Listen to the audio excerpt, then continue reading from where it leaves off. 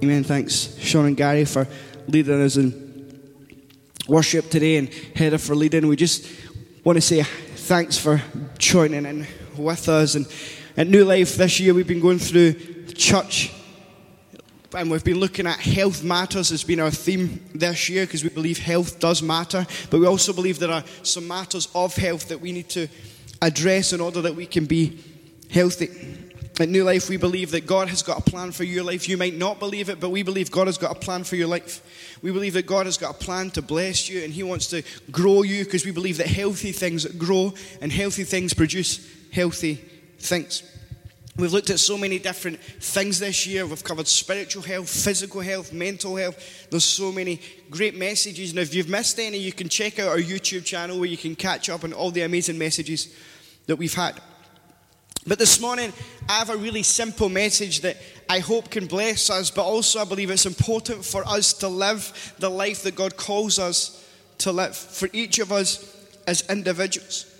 And I believe that God wants us to be healthy, as I've mentioned. But I want to read from the Passion Translation of the Bible, and I want to read from Psalm chapter 86. I'm going to read the whole chapter just because I think it's good to read the Bible. I think it's great to read the Psalms, they're encouraging. But then I want to focus in on one verse, and in particular one word within the verse that I think can really help us to live the healthy life God calls us to live. But I'm going to read it, and it will come up on the screen. But it says, Lord, bend down to listen to my prayer. I am in deep trouble. I'm broken and humbled. I desperately need your help. Guard my life, for I'm your faithful friend, your loyal servant for life. I turn to you in faith, my God, my hero. Come and rescue me. Lord God, hear my constant cry for help. Show me your favor and bring me to your fountain of grace. Restore joy to your loving servant once again, for all I am is yours. Oh God, Lord, you are so good to me, so kind in every way, ready to forgive, for your grace fountain keeps overflowing, drenching all your devoted lovers who pray to you. God, won't you pay attention to this urgent cry? Lord, bend down to listen to my prayer. Whenever trouble strikes, I will keep crying out to you, for I know your help is on the way. God, there is no one like you. There's no other God as famous as you. You outshine all others, and your miracles make it easy to know you. Lord Almighty, you are the one who created all the nations. Look at them, they're all on their way. Yes, the day will come when they will all worship you and put your glory on display. You are the one and only God. What miracles, what wonders, what greatness belongs to you. Teach me more about you, how you work and how you move, so that I can walk onward in your truth, until everything within me brings honor to your name. With all my heart and passion, I will thank you, God. I will give glory to your name always and forever. You love me so much. You have placed your greatness upon me. You rescued me from the deepest place of darkness, and you have delivered me from a certain death. God, look at how these arrogant ones have defied me. Like a vicious band of violent men, they have tried to kill me. They wouldn't worry for a moment that they were sinning against you. But Lord, your nurturing love is tender and gentle. You are slow to get angry, and yet so swift to show your faithful love. You are full of abounding grace and truth. Bring me to your grace fountain so that your strength becomes mine. Be my hero and come rescue your servant once again. Send me a miraculous sign to show me how much you love me, so that those who hate me will see it and be ashamed. Don't they know that you, Lord, are my comforter, the one who comes to help me? This is King David writing this psalm. Clearly he's going through a difficult time with people. Have you ever been there? But the reality is he's coming to this place of God where he recognizes that when life isn't going the way I want, I can always come to God. But I want to focus in on this concept of the grace fountain that drenches those who come to you to pray. So what you saw in those short clips there was, for those of you who don't know, I'm the youth pastor here at New Life, and we have youth called Rise Youth, and something that we used to do is called the drench, or drenching. And the drenching was basically, I've got an example here. right now is we would basically fill a jug up with stuff we would buy, and it was horrible. It was horrendous. Like, it was minging. It was like, it looked like this, and this is one of the nicer ones, to be honest. So we would fill it with water, and then after that we would just fill it with ingredients that we purchased, and I'm just going to hold on to it still, and we would fill it with whatever we could find. I mean, one of the worst things that I ever found out as part of the Rise Youth team is the stuff that we feed our babies is disgusting. Like, we put baby food, fish curry, baby food, like, what even is that? Like, I'm sure maybe there's health benefits for that, but, like, I've never even seen a fish curry in, like, an Indian restaurant. Like, it's just not a thing. Fish curry is just wrong. But we would put it in our drench, and what would happen is a poor young person would be taken outside. They would be covered up. We were at least kind enough to put them in, like, a black bag or a cover of some kind, and then another young person would pour this over their head. So the drench became something that you feared, and you would get to drench someone of your choice if you won a game, or we would do it as a prize if you done something well. And the reality is there was so much betrayal, there was so much sibling rivalry, it was quite brutal. After that, we would throw water on them so that the stench would go away a little bit, and it was just a horrible experience. And the thing about the drench was it went everywhere. Like, whenever you poured, it just went all over the person. Like, it was everywhere. It was awful. But you see, just like this drench that we'd done where we'd pour it over a young person, God is trying to communicate in this psalm. David's trying to explain how the grace of God wants to drench your life. That he wants to get his grace into every single part of your life.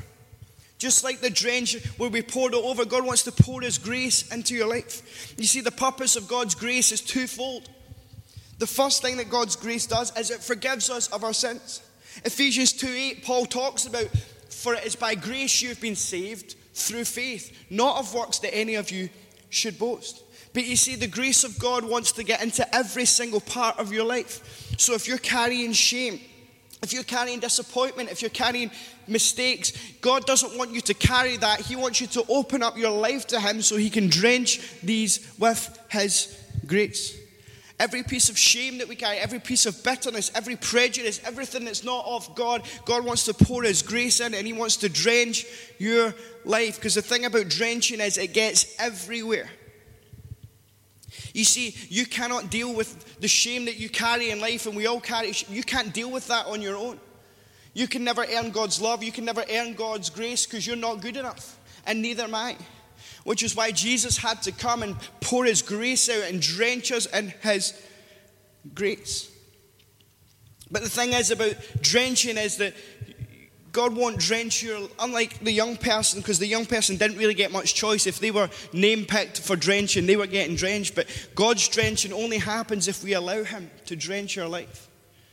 So you might have gone through life, and you might have had some disappointments. You might have gone through some suffering. If you allowed bitterness into your heart, or you've done stuff in the past where you've made mistakes and you carry this guilt and this shame around, I want to tell you today that God's grace wants to drench your life into every single part of it. He wants to replace your shame with his grace. He wants to replace your disappointment with his grace. He wants to replace your prejudices with his grace. He wants to empower you with his grace and drench your life in order that you won't carry this anymore, but actually you'll carry his grace with you wherever you go. But the beautiful thing about God's grace is not only does it forgive us of our sin, but it also empowers us to live differently. In Titus chapter 2, verse 11 and 12, Paul again writing says, God's marvelous grace has manifested in person, bringing salvation, that's that saving grace, for everyone. This same grace teaches us how to live each day as we turn our backs on ungodliness and indulgent lifestyles. And it equips us to live self-controlled, upright, godly lives in this present age. You see, God's grace doesn't only want to drench your life and get everywhere in terms of dealing with sin and shame and unforgiveness and all of that, but God wants to empower us to live the life that he's called us to live.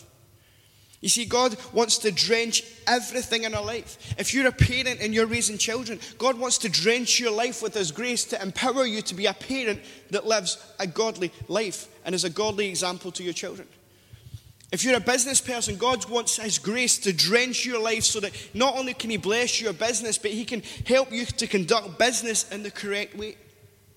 If you're a worker where you go to work and maybe there's issues at work, God wants to drench your life so that when you make decisions on how to act and behave, we will live differently because we've allowed God's grace to drench our life. We might be at school, we might be at university, but every aspect of our life, God wants to drench our life with His grace to empower us to live the life that He calls us to live. Which means when everyone else might be doing things that are ungodly, God's grace at work in our life, because we allowed Him in, can empower us to live different. Why? Because God's grace wants to drench your life. It wants to get into every aspect of our life. You see, Jesus isn't just something that we do on a Sunday. It's not just something that we do because we feel like it. But actually, Jesus is Lord of all, or He's not at all. Jesus wants to drench every aspect of your life. You've got to position yourself to be drenched by Him. How do you do that? Well, you spend time in His Word. You study who He is. You seek His wisdom and ask for Him. You put Him first in every decision. When it comes to our finances, what do? How does God's grace drench my life? Well, I put Him first. When it comes to my marriage and my relationship, I put Him first. When it comes to my working, I put Him first. And what happens is God's grace is then able to drench our life, and we can start living out everything that He calls us to be. We'll start making better decisions. We'll start to see the blessings of God at work in our life, not because of anything we necessarily done, because all we're doing is allowing Him to take control and saying, God, I put You first.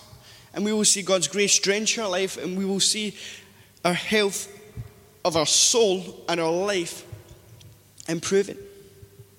You see, the second thing about drenching that notice, because first of all, it gets everywhere. But the second thing, whenever we drenched a young person, is it was so distinctive. Like, you could tell which young person had been drenched, because they stunk, they were soaked, they were a mess. Like, it was awful. I can't even, I felt sorry for the parents who had to go home in the car through no fault of their own, who just, especially the ones who had to drive to Cumnock, because that's like half an hour, 40 minutes of just this stinking in their car. But you could tell when someone had been drenched within Rise Youth. You could see it, you could smell it. The reality is there was something different about them than those who hadn't been drenched. And in Acts chapter 4 verse 13, Peter, we find this apostle Peter, who's this guy who was a disciple of Jesus, who had denied Jesus 3 times. But then Jesus had restored him. But by this point in Peter's story, Jesus has died, He's been resurrected, and He's gone back again. Peter's been drenched in God's grace. He's been empowered by the Holy Spirit. And it's recorded in Acts chapter 4, verse 13. It talks about Peter, and they saw his boldness. And they looked at Peter, and Peter's this guy who was so afraid, but now he's this bold character who stands up and begins to talk about the goodness of God. He begins to talk about Jesus and how there's only salvation in one name and one name alone, and how, similar to what David wrote in the Psalm, how there is only one God and His name is Jesus. And this Peter, they're looking at him, and I don't know if they knew Peter. They obviously didn't, based on the context, but they look at Peter and say, he's an ordinary guy, but they saw that he had been with Jesus. Why? Because when we allow God's grace and His love to drench our heart, there's something different about us. And it's not something in the natural. You would look at me and say, well, there's nothing extraordinary about me in any way, shape, or form. But I want people to see my life and think, he's just an ordinary guy, but I can see that he's been with Jesus. You see, being with Jesus is so distinctive. It's impossible to have your life drenched by God's grace and not be different. It's impossible for it not to be recognized by those around you. Why? Because when you walk in a room, things begin to change. When how you reacted to something before is not the same anymore. Why? Because my life has been drenched by Jesus. Where I used to get angry and when I used to cuss people out, I don't do that anymore. Why? Because my life's been drenched by Jesus, which means now instead of speaking death, I speak life. Instead of speaking discouragement, I speak encouragement. Why? Because there's something so distinctive about the change that Jesus makes in my life that it's impossible for people not to recognize. Recently I was at Hampden Park. Those of you who know me, I'm a massive football fan. I love football. And I was blessed enough to be at the Hampden Park where Scotland played Israel recently, where God's favourite people, Scotland, went up against God's chosen people, Israel, and God's favourite people won. The favour of God was on our life that week, or maybe it was nothing to do with God and everything to do with the football pitch. But I remember being in this stadium, and Scotland scored in like the last minute to win the game, and the place went absolutely mental. I've never heard "Yes Sir, I Can Boogie" being sung as loud as that was that night. But you could tell that Scotland had won because you could see it on the faces of the fans on the train home. Everyone was singing. Why it was so distinctive between those you could tell who'd been at the football and who hadn't based on what they were wearing, because you could see it, and also the declarations that they were singing.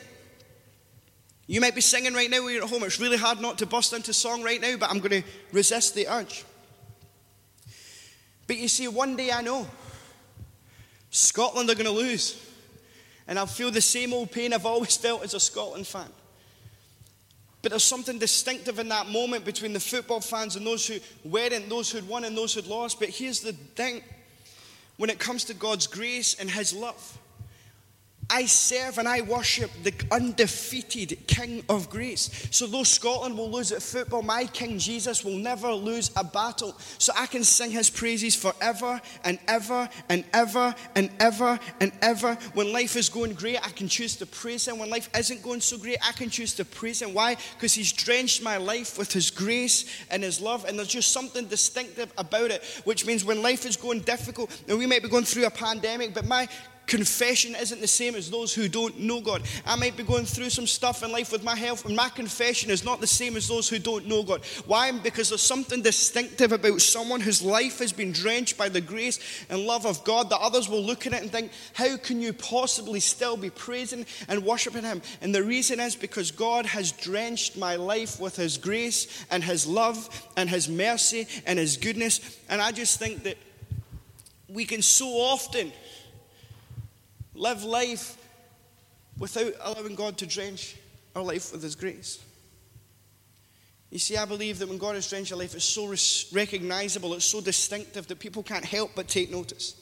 The only logical conclusion they could ever come to is that they were an ordinary person, but they'd been with Jesus. There's something about this Jesus. Why? Because Jesus changes everything. The final thing I know, I'm not quite done yet, about drenching is, because firstly, it gets everywhere. When we drenched young people, that went everywhere. We made sure of that. You could instantly recognize who had been drenched because they were soaked and they stunk. But you see, once someone had been drenched, what they wanted to do, the first thing they wanted to do, was they wanted to run and high-five everyone who hadn't been drenched. They wanted to hug them. They wanted to get what had drenched them. They wanted to take that and spread that to everyone around. And the reality is that the purpose of the drenching when it comes to God is that when my life has been drenched by His grace, when my life has been drenched with His love, then I want to take that thing that drenched me, His love and His grace, and I want to go to every single person who hasn't been drenched, and I want to touch them, and I want to high-five them, and I want to bless their life, because I want what I've been drenched with to get into their life so that they can become drenched, and I want to see this whole place drenched.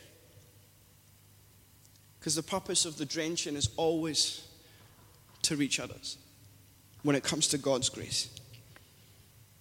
You know, I don't know about you, but I've got neighbours, I've got family members, and I've got friends who don't know Jesus. Their life hasn't been drenched yet by the grace and love like mine has.